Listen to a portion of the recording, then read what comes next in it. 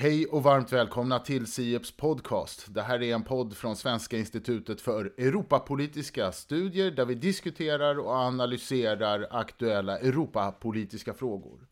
Idag är det den 23 mars på förmiddagen och snart är det 4 veckor sedan den ryska invasionen av Ukraina startade. Den har naturligtvis påverkat Ukraina och Ryssland i väldigt hög utsträckning, men också EU. EU och västländerna har vidtagit många åtgärder, däribland sanktioner och stöd, men det är också gradvis blivit allt mer uppenbart att även Europa och EU-samarbetet påverkas på en mängd olika sätt av det nu pågående kriget. Imorgon träffas Europeiska rådet, stats- och regeringscheferna igen för ett nytt toppmöte, och det är det 3:e toppmötet under dessa veckor. Och det är en diger dagordning som står framför våra europeiska ledare. Jag heter Göran von Sydow och leder den här podden tillsammans med Annika Ström-Melin. Och Annika, vad är din bedömning av läget inom EU just idag? Ja, men intrycket är väl att EU-kretsen hittills har varit väldigt enig i de beslut som har fattats med anledning av kriget, som du sa, Göran. Men det är klart att också som du nämnde, vi vet ju också att de här besluten också får konsekvenser för EU-länderna och att det finns olika konsekvenser, att länderna liksom blir lite olika i olika länder och att det därmed också kan finnas motsättningar. Så det är klart att man undrar lite grann hur länge den här enigheten ska bestå och hur vägen framåt ser ut. Och med detta ska vi tala med en gäst som är mycket centralt placerad och som ju arbetar intensivt i dessa dagar med EU-frågor. Det är Eva Sjögren. Eva är EU-chef i statsrådsberedningen i regeringskansliet. Hon har dessförinnan, förutom en lång erfarenhet att arbeta med EU-frågor, bland annat också faktiskt varit chef här vid SIEPS. Och du är så varmt välkommen hit till SIEPS podcast, Eva. Stort tack Göran och Annika. Väldigt roligt att vara med.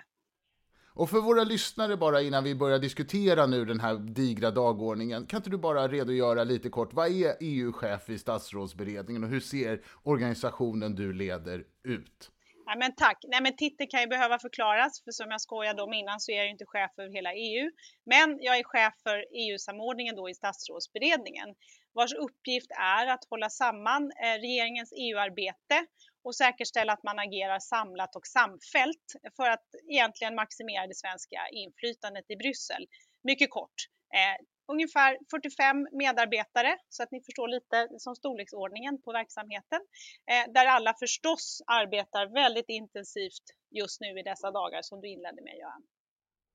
Ja, tack för det. Och som sagt så är det då dags igen för toppmöte. För 2 veckor sedan var det ett informellt toppmöte i Versailles, där man bland annat då talade väldigt mycket om en del av de här konsekvenserna som den nuvarande krisen får för EU-samarbetet. Och du är ju med i de här mycket centrala då beslutsprocesserna, och från din utkikspunkt, hur tycker du hittills att EU-systemet har fungerat under den här krisen? Men jag tänkte egentligen fortsätta lite på det spåret som Annika var inne på här inledningsvis.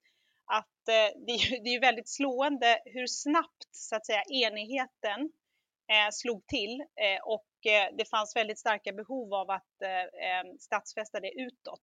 Och det tycker jag att man lyckades med väldigt snabbt. Det har ju precis som i tidigare kriser blev det också här väldigt tydligt att det Europeiska rådet som omedelbart träffades och har fortsatt att träffas. Och det är ju inte särskilt märkligt att det är så. Man enades ju om, man har enats om 4 sanktionspaket. Och det har ju gått väldigt, väldigt bra. EU har ju aldrig fattat beslut om så långtgående sanktioner på det här sättet sedan tidigare. Så att det är väl ändå någonting som liksom hastigheten i det och också alla länders insikt i att ensam är långt ifrån stark. Har vi ju om inte annat blivit påminda av detta förskräckliga som har hänt. Så att, det är väl det som är mest slående. Att det har gått så lätt att ändå komma överens om rätt svåra saker, ska man vara medveten om. Du indikerar ju det lite också, Annika, att det slår ju lite olika naturligtvis. Men ändå så fortsatt säger alla, enigheten går först. Det är liksom det första i allas talepunkter i någon mening. Men Eva, jag undrade ju lite grann också vad som kommer hända när de här konsekvenserna för EU-länderna blir lite olika av de beslut som fattas. Att det kanske inte har märkts hittills, men att det kommer framöver märkas. Och vi vet ju också att flera liksom viktiga politikområden inom EU också kommer påverkas av de beslut man nu fattar. Vi vet ju till exempel att nu är det en väldigt liksom, intensiv diskussion om livsmedelsproduktionen och vad kan det få för konsekvenser för den gemensamma jordbrukspolitiken. Om du skulle beskriva, vad är det för områden här framöver där det kommer att bli diskussioner, tror du? Nej, men jag tror att så tror jag ju att enigheten, den är ett så starkt värde än så länge, så den kommer nog hålla i väldigt länge. Däremot kommer man nog försöka hitta andra sätt att kompensera när det finns liksom olika effekter i medlemsländerna. Jag kanske ska börja med energiområdet som är ju väldigt centralt. Och energifrågan var ju högt på dagordningen före kriget. Det fanns ju ett väldigt stort problem med skenande energipriser före kriget. Och nu är ju det här området har ju hamnat väldigt högt på dagordningen, också för att man ju har enats om att så snabbt det bara går göra sig oberoende av rysk energi. Och det är ju så att säga, det är ju lättare sagt än gjort, men står ju väldigt högt på dagordningen. Och energiområdet, om man bara försöker så här, zoomar ut lite, så är ju det på ett allmänt plan, det är ju ett område som har legat väldigt ändå nära liksom det nationella beslutsfattandet. Man har ju i väldigt många år slagits för det faktum att den nationella energimixen, den är nationell och inget annat. Ja, det har ju varit olika diskussioner om detta kopplat till taxonomin och kärnkraft och annat, men det är medlemsstaterna själva som avgör sin energimix. Nu är det också, nu har vi liksom en kris som redan fanns men som nu förstärks av kriget, och det gemensamma beslutet att göra sig oberoende av rysk energi som så att säga driver frågan mot mer gemensamma lösningar. Och en av de frågorna som cirkulerar och som inte på något sätt har landat, men som är uppe som en idé, det är ju att gå vidare med gemensam upphandling av gas. Sverige är ju, som ni vet, så är ju gasfrågan inte lika liksom viktig. Vi är inte lika beroende av gas. Däremot så påverkar ju priset på gas energipriserna i Sverige. Men gemensam upphandling, backar man bandet ytterligare till covidkrisen, så var det ju rätt intressant hur den startade. Ni vet vaccinupphandlingen, där det var ett antal länder som först gick före för att göra upphandlingar, förhandlingsstarka medlemsstater som sen insåg att nej, det här kommer nog bli ganska tråkigt om det blir så att några länder har vaccin och andra länder inte har vaccin. Och så landade man ju att göra detta gemensamt. En liknande rörelse är ju nu på gång här, vilket är rätt intressant. Så energiområdet på olika sätt. Kopplar man sen över det, för det är ju nära sammankopplat, till den stora frågan om klimatet, så är det klart att göra sig så snabbt det bara går oberoende av fossila bränslen är ju naturligtvis extremt viktigt. Och man skulle ju vilja, om man är svensk, att det här gör en skjuts för klimatpaketet naturligtvis. Men det finns ju kopplingar här, och där det finns förstås en del länder som kan behöva använda fossila bränslen i närtid för att så småningom kunna göra sig oberoende av dessa. Så det där kommer bli också ett fält som kommer behöva liksom hanteras. Klimatfrågan får både skjuts kanske, men kanske i viss mån lite inbromsning i vissa delar av detta stora paket. Sen har vi ju hela livsmedel- och jordbrukssidan som ju också då är påverkad av de höga bränslepriserna inte minst. Och jag tror att jordbruk och livsmedelsförsörjning som en sån här strategisk resurs som det talas så mycket om, eller vikten av att säkerställa att vi har mat i Europa, har ju kommit väldigt mycket högre upp på dagordningen. Det är ju inte ovanligt att vi hör lantbrukare som har problem med höga priser på insatsvaror och så. Men den frågan klättrar allt högre upp på den politiska dagordningen, tror jag. Och att man talar om livsmedel och jordbruk på ett lite annat sätt än vad man har gjort tidigare. Sen finns det annat, men jag tror jag stoppar där så får ni ställa frågor. Det finns många områden som påverkas av detta, men jag gör en liten paus.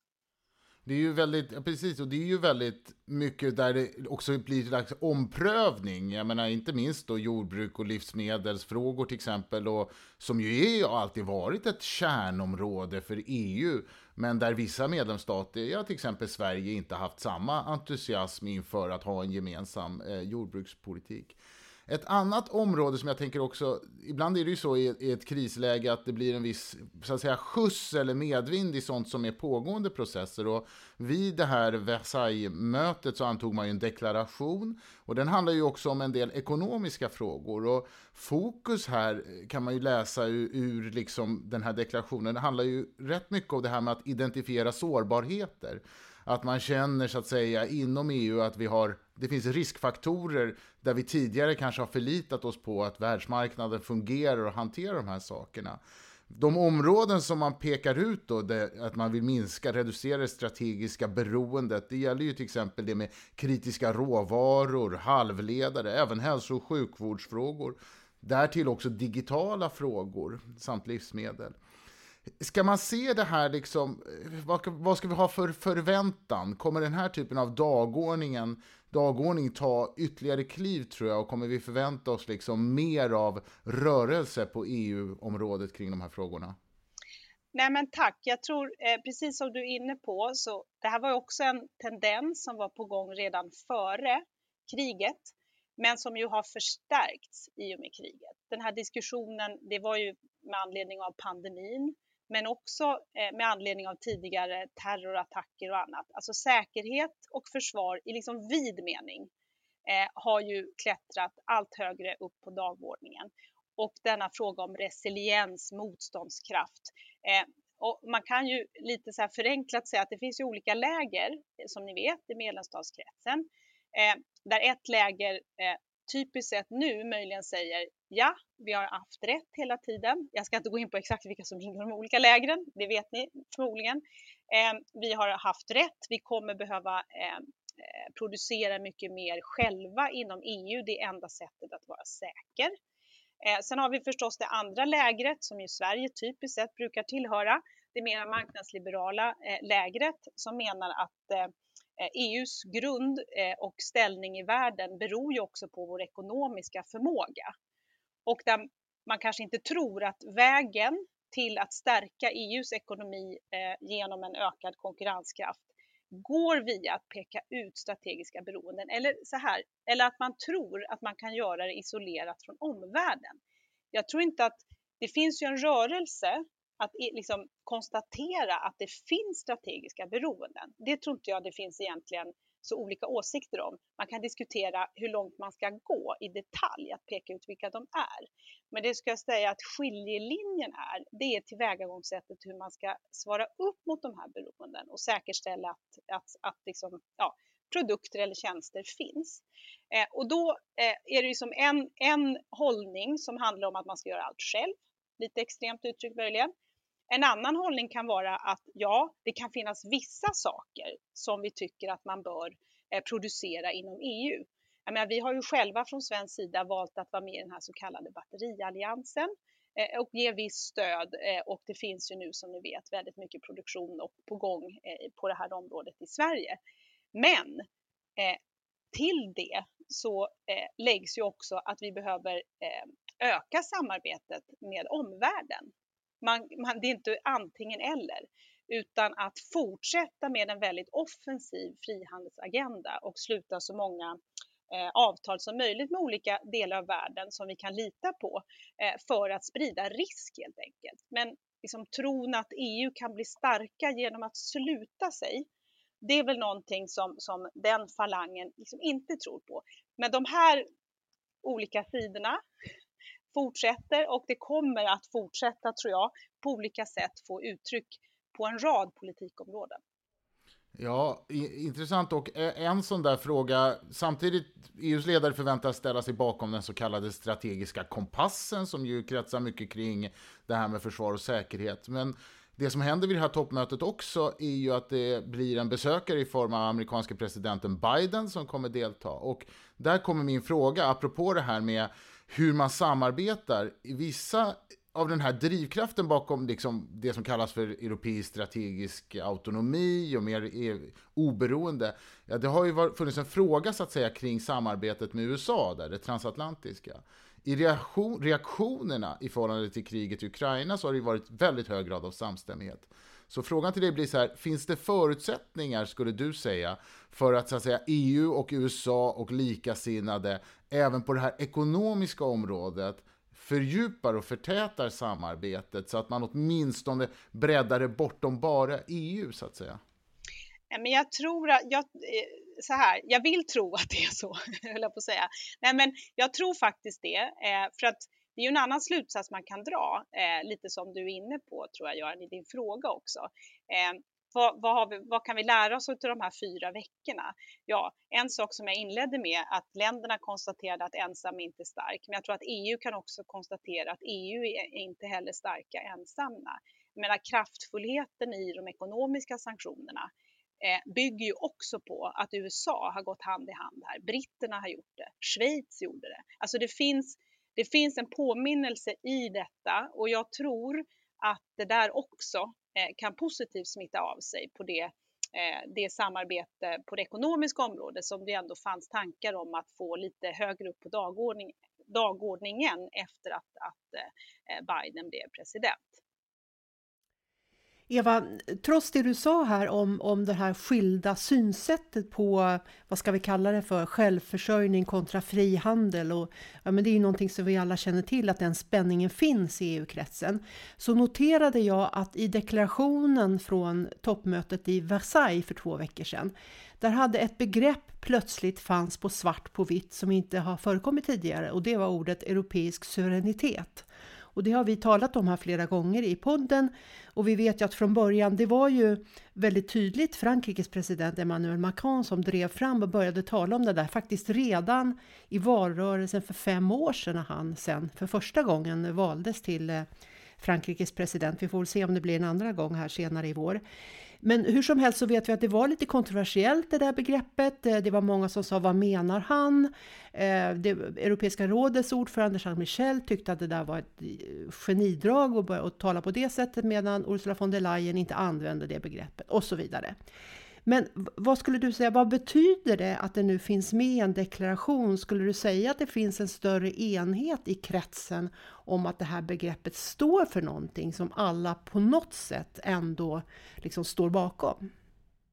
Nej, alltså det är klart att man ska inte underskatta betydelsen av ord och begrepp, och precis som du är inne på så har det ju varit en lång diskussion som det började nog med det här suveränitetsbegreppet, och sen gled det ju vidare till den här frågan om strategisk autonomi, och då kan man säga att det mera liberala lägret arbetade ju för att hela tiden använda språkbruket öppen strategisk autonomi. Så att jag tror att skillnaderna i medlemsstatskretsen liksom kvarstår, även om det där ordet finns med i Versailles-deklarationen. Man kan ju naturligtvis hävda att man kan bygga en starkare suveränitet om man med det menar säkerhet och möjlighet att dels göra sina egna val, men också att man helt enkelt säkerställer det som är viktigt att, så att säga, ha på bordet, om jag uttrycker mig lite förenklat. Men att vägen dit behöver inte betyda att man gör allt självt. Så att det är en tolkningsfråga, man kan ju tolka det här på olika sätt, men man ska ju inte heller underskatta kraften i rörelsen. Det finns en väldig kraft åt det där hållet, och vart det tar vägen, det vågar jag inte fullt ut spekulera i. Men jag tror att det är viktigt för de röster som vill någonting annat att, så att säga, vara ska man säga, att vara observanta på vad som händer. För att det är ju vad följderna utav det här blir som det är viktigt att, så att säga, hålla koll på. Ett annat begrepp som vi ofta diskuterar inom EU, det är ju sammanhållning eller solidariteten mellan medlemsstaterna, och inte minst just i ljuset av kriser. Och det där finns det ju olika mekanismer för. De senaste veckorna har vi pratat väldigt mycket om den här så kallade artikel 42.7 som handlar om hur man kan bistå varandra i form av kris. En annan sak som ju var föremål redan som skulle diskuteras, det handlar ju om våra ekonomiska så att säga metoder för att styra inom EU. Och vi vet att under pandemin så kom ju den här väldigt stora återhämtningspaketet som var en ny modighet då i syfte att liksom skapa då solidaritet och sammanhållning inom EU. När den här krisen då, som vi nu befinner oss i, den drabbar ju då som sagt medlemsstaterna lite olika. Vi vet att man är olika liksom beroende av det här med gas och olja. Men även när det gäller hur ens ekonomi ser ut, och därtill så ser vi ju också att den väldigt stora vågen av migranter kommer antagligen påverka medlemsstaterna på olika sätt. Sammantaget så är det ju många som talar om att ja, nu behöver man också göra någonting på det ekonomiska området. Vissa talar om att kanske en sån här ny typ av återhämtningsfond, medan andra pratar om andra instrument och att även titta på de nationella reglerna kring budget och statsskuld och så vidare. Om du tittar ut över den här debatten så som den förs, hur tycker du konturerna ser ut då? Ja, det är ju en jättestor fråga och du uttryckte det väldigt väl tycker jag, det som är på bordet. Det är både sådär kort och medellång och lång sikt, och återigen tankar som fanns redan före kriget, men där ju nu blir så att säga vissa argument som förstärks för det ena eller det andra. På det väldigt, väldigt korta perspektivet så ser man ju lite grann som under pandemin. Alltså att man släpper på vissa statsstödsregelverk för att möjliggöra liksom nationella åtgärder.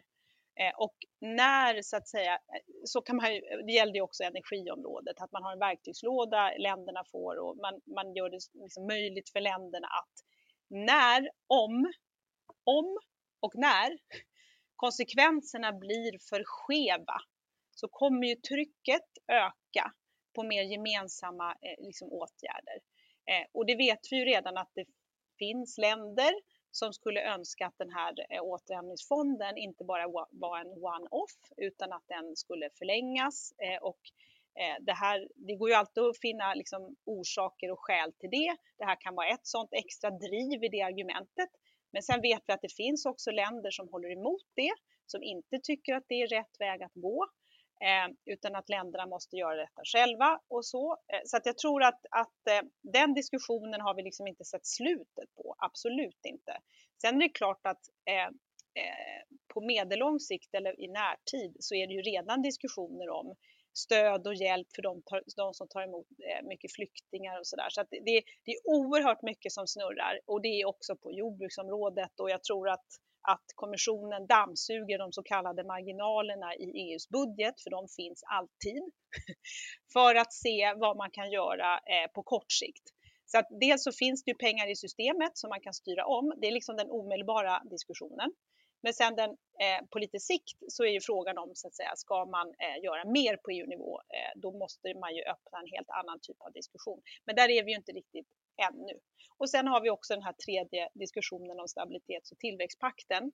Där är ju nu, det är många länder som har sagt att de vill nu öka sina försvarsutgifter, och då får också de som redan från början ville att man skulle lätta lite på stabilitets- och tillväxtpakten, för de också ytterligare argument för att man borde få göra det för att lägga mer pengar på försvaret. Så att jag har liksom inget svar på vart allt det här landar, Göran, men att frågorna kommer att ungefär i den här ordningen komma högre upp på dagordningen, det vågar jag nog säga. En annan fråga som har blivit väldigt aktuell efter Rysslands aggression i Ukraina, det är ju frågan om Ukrainas önskan om att få bli medlem i EU. Det finns ju nu en medlemskapsansökan, och också från Moldavien och Georgien eller andra länder i det östliga partnerskapet. Och i Versailles så diskuterades frågan, och där var det lite formuleringar som har tolkats som kanske ett lite öppnare sätt, att Ukraina hör till den europeiska familjen. Men det är ju fortfarande långt ifrån att säga ja, ni är ett kandidatland. Och nu på toppmötet på torsdag imorgon så kommer den här frågan, kommissionen fick ett uppdrag att utreda just när det gäller Ukraina. Hur skulle du beskriva diskussionerna om det här, som ju verkligen är en enormt stor fråga för EU om man ska liksom öppna dörren för nya medlemmar, och kanske just i det här läget? Nej, men det är det verkligen, och det var ju en väldigt stor fråga i Versailles och såklart väldigt viktigt för Ukraina. De lämnade in sin medlemskapsansökan, och andra länder har gjort det. Och om man backar bandet lite återigen, så här, före kriget för att ge som kontexten, så har man ju valt att titta på utvidgningsprocessen för att säkerställa att den så att säga går till på ett sätt som gör att det fungerar. Som handlar om att man måste helt enkelt göra det här ordentligt innan man tar in nya medlemmar. Det är väl liksom en läxa helt enkelt.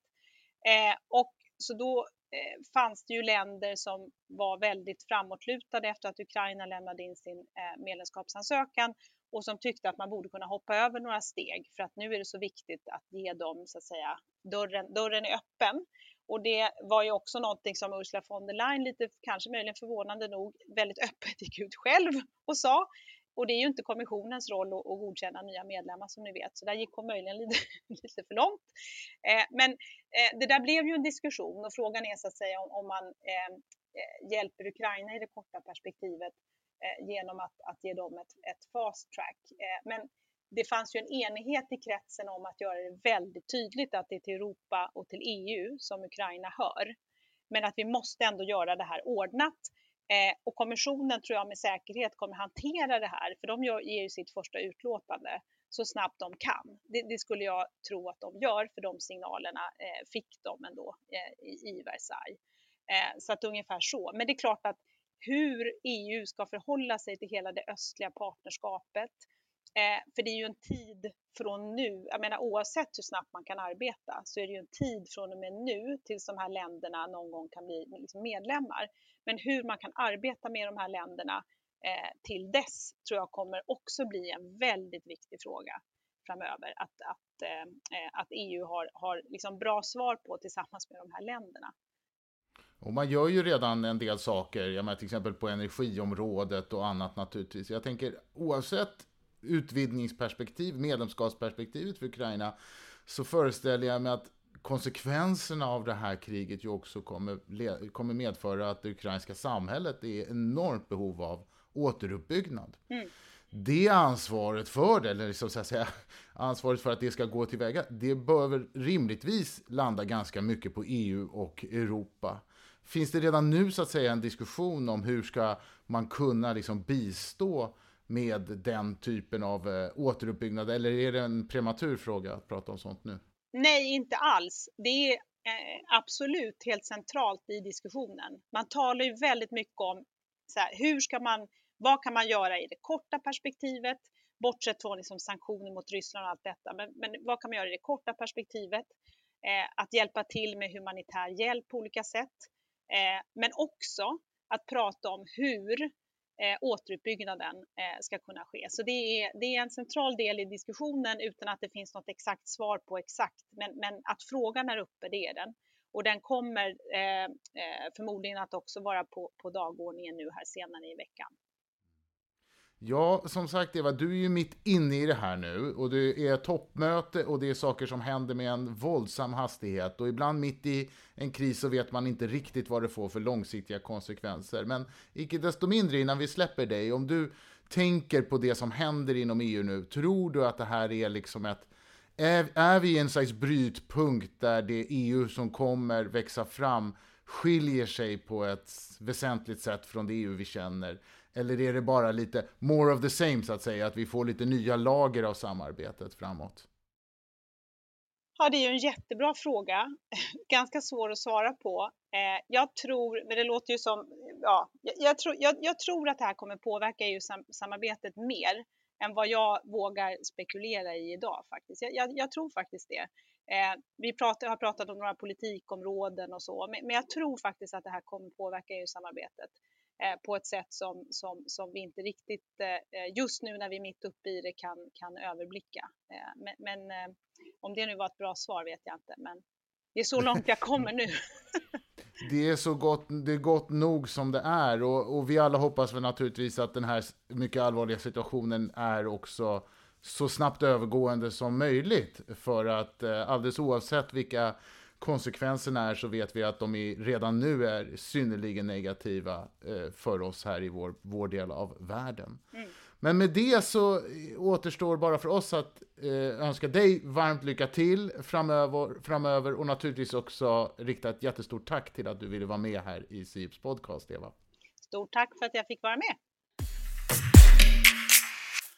I den här podden så brukar vi fokusera väldigt mycket på EU, alltså det som händer i Bryssel och beslutsfattandet inom EU.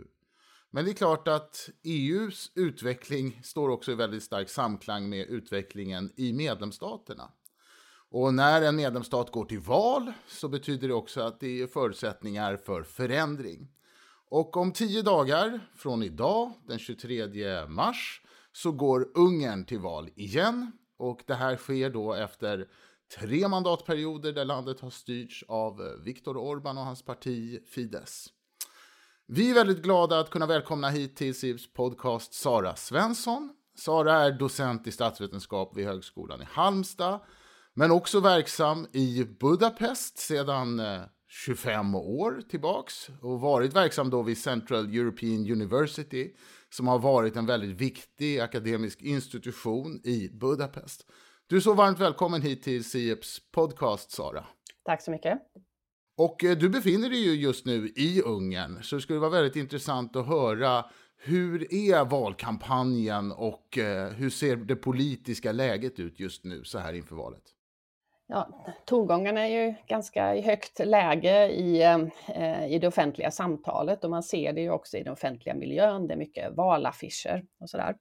Sen så är det ju ett polariserat samhälle mellan oppositionen och de som är anhängare till regeringen. Och det gör ju att man kanske är försiktig när man träffar nya människor att överhuvudtaget ta upp politik. Sen är det ju så att invasionen från Ryssland i Ukraina har gjort att tonläget skruvats upp ytterligare, för det har ju kastats in som en illvillig joker i det politiska spelet inför valet och gett upphov till en hel del nya narrativer i hur båda sidorna argumenterar inför valet.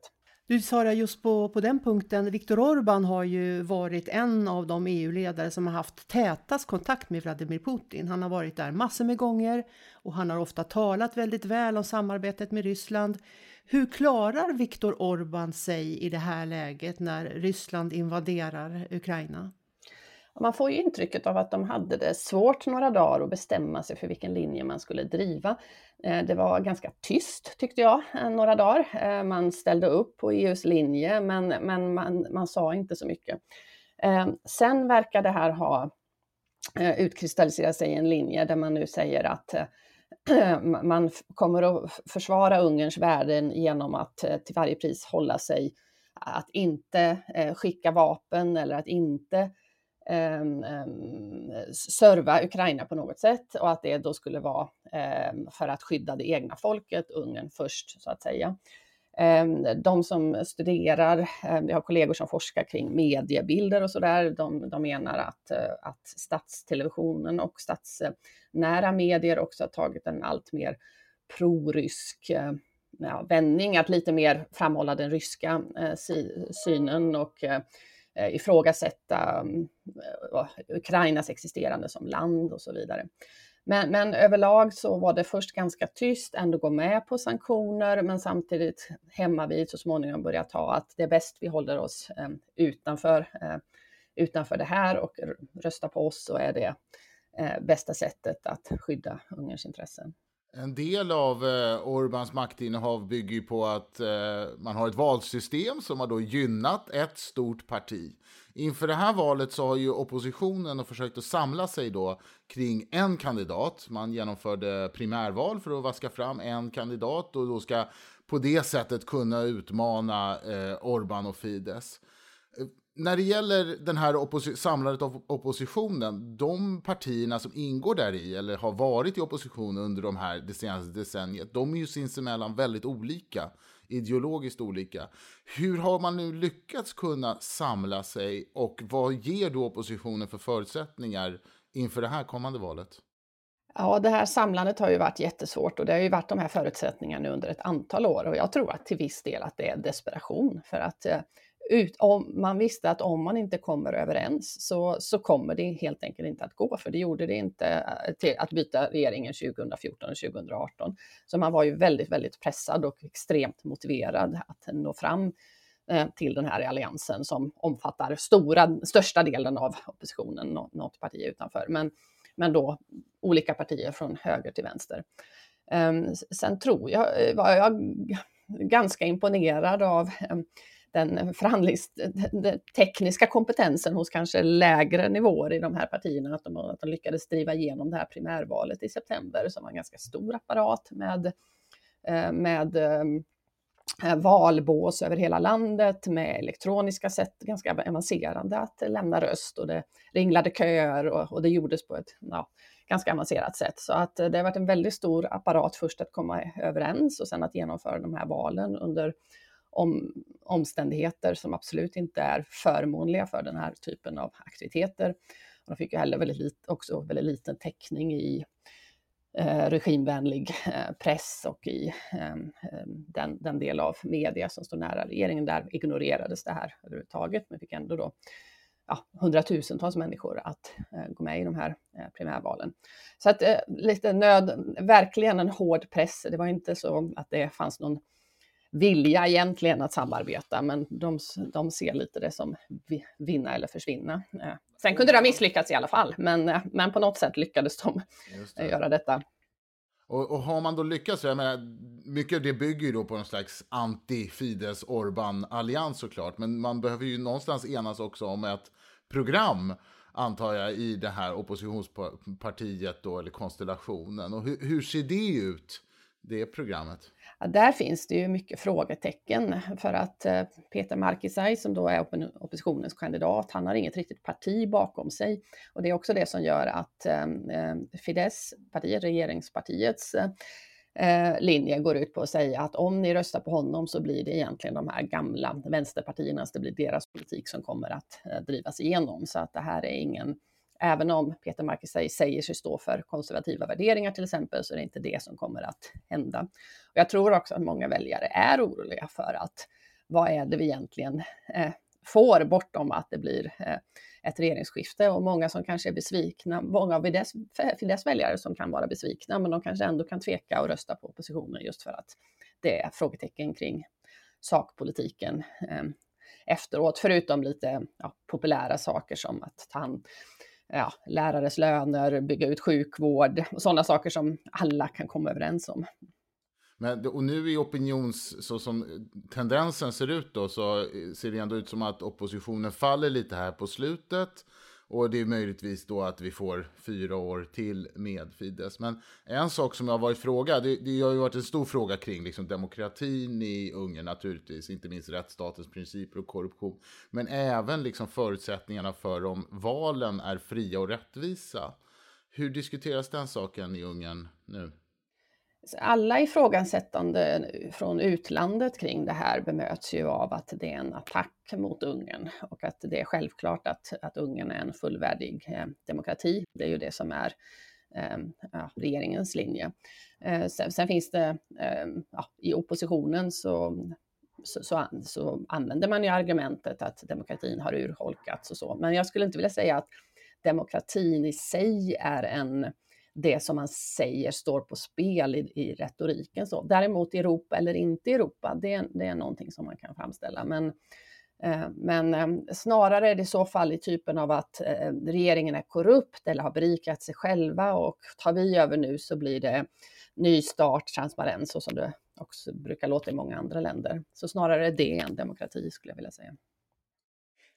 Men som Göran sa, när vi försöker följa det här från utlandet så verkar det som sagt som att oppositionens kandidat hade lite medvind ett tag, men nu verkar det som Fidesz är starkt under den senaste tiden, och att vi därför möjligen ser då ytterligare en mandatperiod med Viktor Orban i ledningen för Ungern. Och då skulle jag vilja fråga dig, Sara, vad tror du hur ska man förklara det? Finns det en krigsföljd i det här? Är det nationen sluter upp bakom som ledare? Är det oppositionens svagheter som du just har beskrivit en del, Dahl? Eller finns det en annan förklaring, att Viktor Orban trots allt har varit så otroligt framgångsrik i att både ta och behålla makten under så lång tid i Ungern? Vad förklarar hans framgång? Men det finns ju en kärna av kanske en tredjedel av befolkningen som stödjer Viktor Orbán och Fidesz. Så de håller ju med om hans konservativa värderingar, tycker att han varit en stark ledare, håller kanske inte sympatiserar med allt han gör, men i grunden tror på att han och Fidesz är bästa partiet att leda Ungern. Men sen har man då skillnaden mellan de här kanske 30%, väldigt grovt räknat, och det röstantal som krävs för att få majoritet i parlamentet, någonstans 15-20-25% till. Och där är det ju att det är så pass svårt att vinna den gruppen i ett land där alla institutioner används av staten för att ständigt föra ut propaganda. Bara en sån sak som att när man registrerade sig för vaccin förra året, den databasen med e-postadresser har sedan använts för att kontinuerligt skicka ut olika e-postmeddelanden som egentligen är reklam, propaganda, vad man nu vill kalla det, från regeringen. Så då kommer det in får jag till min telefon meddelande från, ibland står det från adressat Viktor Orbán, ibland är det regeringen informerar, och så är det olika meddelanden om, i början var de hur väl regeringen hanterar covid-krisen, men nu har det varit om alla möjliga ämnen. Och sen hela statsapparaten, det finns en del indikationer på att i många små samhällen så upplever människor att om man inte röstar på det sätt som förväntas så kanske förmåner kommer att tas bort. Lokala institutioner i princip instruerar människor. Det är naturligtvis att frånta kanske människor deras eget ansvar, och det är ju inte så att någon går med dem in i båsen, men det kan nog ligga någonting i det i alla fall. Så att det är en massiv utövning av makt över en lång rad institutioner i samhället över lång tid som gör det väldigt svårt att nå ut med andra budskap till de här då människorna som skulle kunna rösta på oppositionen. Sen absolut, tilltron till oppositionen är låg, och kanske med rätta i vissa fall också, och se hur det skulle kunna, vad som skulle ske vid ett maktskifte då när en osäker, splittrad opposition tar över. Mm. Du sa, om vi skulle tala lite grann om Ungerns förhållande till EU då under de här åren som Viktor Orbán har styrt landet, så vet vi ju att det har varit, kan man väl säga, en slags ibland eskalerande konflikt där Orbán på hemmaplan ibland har uttryckt sig otroligt kritiskt mot Bryssel, som han kallar det. Och det har också varit formella tvister som rör rättsstatens principer och flera andra områden av EU-politiken där Ungern har liksom hamnat i clinch med framförallt kommissionen, men också domstolen och många delar utav liksom det politiska ledarskapet i EU. Och samtidigt så vet vi ju att Ungern traditionellt är ett väldigt EU-vänligt land, att Ungern får enormt mycket regionalt stöd av EU, att Ungern är ganska beroende av de här pengarna som kommer från EU och beroende av att vara en del av unionen. Så jag undrar om du skulle kunna förklara för oss, Viktor Orbán, när kriget nu har brutit ut i Europa, så måste man väl ändå säga att han slöpt upp, som du sa, bakom sanktionslinjen mot Ryssland. Är det så att när det kommer till kritan så väljer Viktor Orbán EU? Ja, han har ju gjort en balansgång hela tiden med ibland den här extremt hårda retoriken, samtidigt som han naturligtvis vet om att ungrarna i grunden är väldigt positiva till EU. De är definitivt västinriktade, definitivt för att stanna kvar inom EU, har hög identifikation, att känna sig som europeer. I alla de här mätningarna som brukar göras som inställningar till EU så hamnar ju Ungern då väldigt högt, och det har i princip fortsatt så med kanske en liten nedgång i någon kategori efter det här många år, men inte något dramatiskt. Så det har alltid varit en balansgång där. Sen så menar ju Viktor Orbán att han inte är emot Europa, utan han ser ju det som att EU har hamnat snett. Att egentligen är det ju Ungern som står för någon typ av det sanna Europa, den konservativa Europa med de sanna europeiska värderingarna, där Bryssel då har kidnappats av hbtq-aktivister och Soros-agenter och liknande. Så här gäller det att Ungern som någon slags sista bastion, man jämför med att man var skyddet mot osmanerna på 1500-talet. Så här står vi och kämpar och håller fast liksom, vid det som egentligen är Europa och hoppas att EU ska hitta sin rätta väg istället. Så att det är ju den. Så han säger ju inte till ungarna att vi till varje pris ska bort från Europa, utan snarare vi måste kämpa för att försöka stå emot det här förstörandet av ett Europa som det skulle kunna vara och som det borde vara och som det är naturligt. En sån kärnfråga i det här politiken, det har ju varit just invandringsfrågan då, som ju under 2015-2016 ju blev en så att säga väldigt viktig fråga då för Orbán och Ungern och för resten av EU också. Nu ser vi ju en ny då flyktingsituation i Europa i spåren av kriget i Ukraina. Har den där på något sätt, den dynamiken, har den förändrats även i den ungerska diskussionen kring just migration och flyktingmottagande i och med att det nu är Ukraina som är drabbat? Det där är ett väldigt intressant område tycker jag, för att på sätt och vis så kan man ju säga att Fidesz håller fast vid sin linje, för de har ju då tolkat internationella konventioner som att flyktingar, man har bara rätt till att fly till över gränsen till nästa land. Allting annat är någon slags opportunism, alltså en extrem tolkning av närområdesprincipen i det man har hävdat sedan 2015. Och då har en del, inklusive jag, sagt att vad händer den dagen Ukraina hamnar i riktiga svårigheter? Kriget har ju pågått där sedan 2014 med låg intensitet. Och nu är det ju det som har hänt. Och på sätt och vis har man ju då hållit fast vid linjen att det ändå är så att är det grannlandet som där varifrån det kommer flyktingar, så är man faktiskt ändå då öppet. Så det är ändå det man har sagt. Så på det sättet har man ju inte gjort en svängning. Sen har det i praktiken ändå, tycker jag, framskymtat att man hoppas ju att de här flyktingarna inte ska stanna. Det verkar som om man gör mycket för att få dem att åka vidare längre västerut. De första veckorna har det bara varit civilorganisationer som har haft hand om mottagandet. Nu har statliga funktioner tagit över. Men det är ju fortfarande, det finns ju ingenting på plats när det gäller mottagande som skulle vara ett längre, alltså för bosättning i Ungern. Så det är lite dubbla budskap på den delen och lite svårt att se var den här frågan tar vägen längre fram. För det finns ju å ena sidan då stor solidaritet, tror jag, i befolkningen. Både på grund av att en del som kommer har ungersk anknytning, ungerska rötter, men också med liknande orsaker som i resten av Europa. Samtidigt vet man inte hur länge den här solidariteten räcker. Så att det kanske kan bli opportunistiskt att ändå ta upp någon slags hårdare retorik mot de här flyktingarna också senare. Men det ser vi inte än, utan snarare retoriskt sett öppet. Vi följer vår linje kring detta. Det här är en annan typ av flyktingar än förut. I praktiken dock inte samma handling när det gäller. Jag tänker innan vi släpper dig, Sara, om du blickar fram nu. Vi har ju 2 stycken alternativ som står mot varandra. Fortsättning med Orbán och Fidesz eller den här oppositionskoalitionen.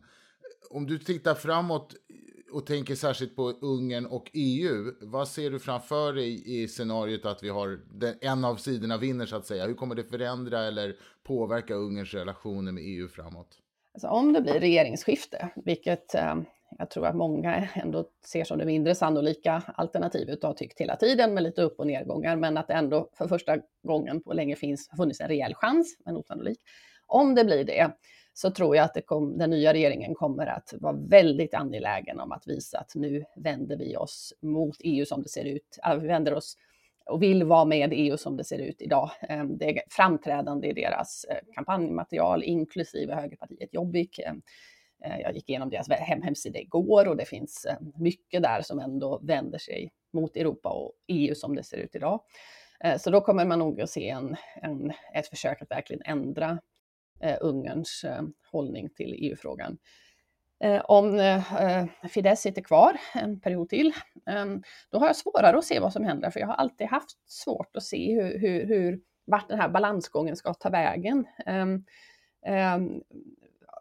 man tycker att det verkar extremt osannolikt att Ungern vid något tillfälle skulle lämna EU, men jag upplever det inte som någonting som absolut inte skulle kunna hända. Det absolut finns med i kortleken. Det skulle kunna, från vilket håll det än skulle kunna komma, med lika sannolikhet att det blir den här fortsatta dansen så att säga, där Ungern är lite Svarte Petter i EU. Det som har hänt nyligen är ju att de inte har, det verkar ju den samlade fronten mellan Ungern och Polen har ju fått sig en rejäl törn av de här händelserna nu i Ukraina. Visegrad i samarbetet med Tjeckien, Slovakien, Polen och Ungern verkar inte heller gå särskilt bra, så att Ungern står ju då mer ensamt i nuläget, ser det ut som, i detta. Och det är ju ett, det kan ju lösa ut alla möjliga dynamiker i så fall. Ja, det där blir väldigt spännande att följa, och vi kommer med intresse följa såklart både den ungerska valkampanjen men också hur fortsättningen ser ut när det gäller utvecklingen i Ungern, likaså som den här väldigt viktiga och känsliga frågan kring rättsstatens principer bland annat. Men med det så säger vi bara ett varmt tack till dig, Sara, för att du ville komma och gästa oss här i Sieps podcast. Tack så mycket.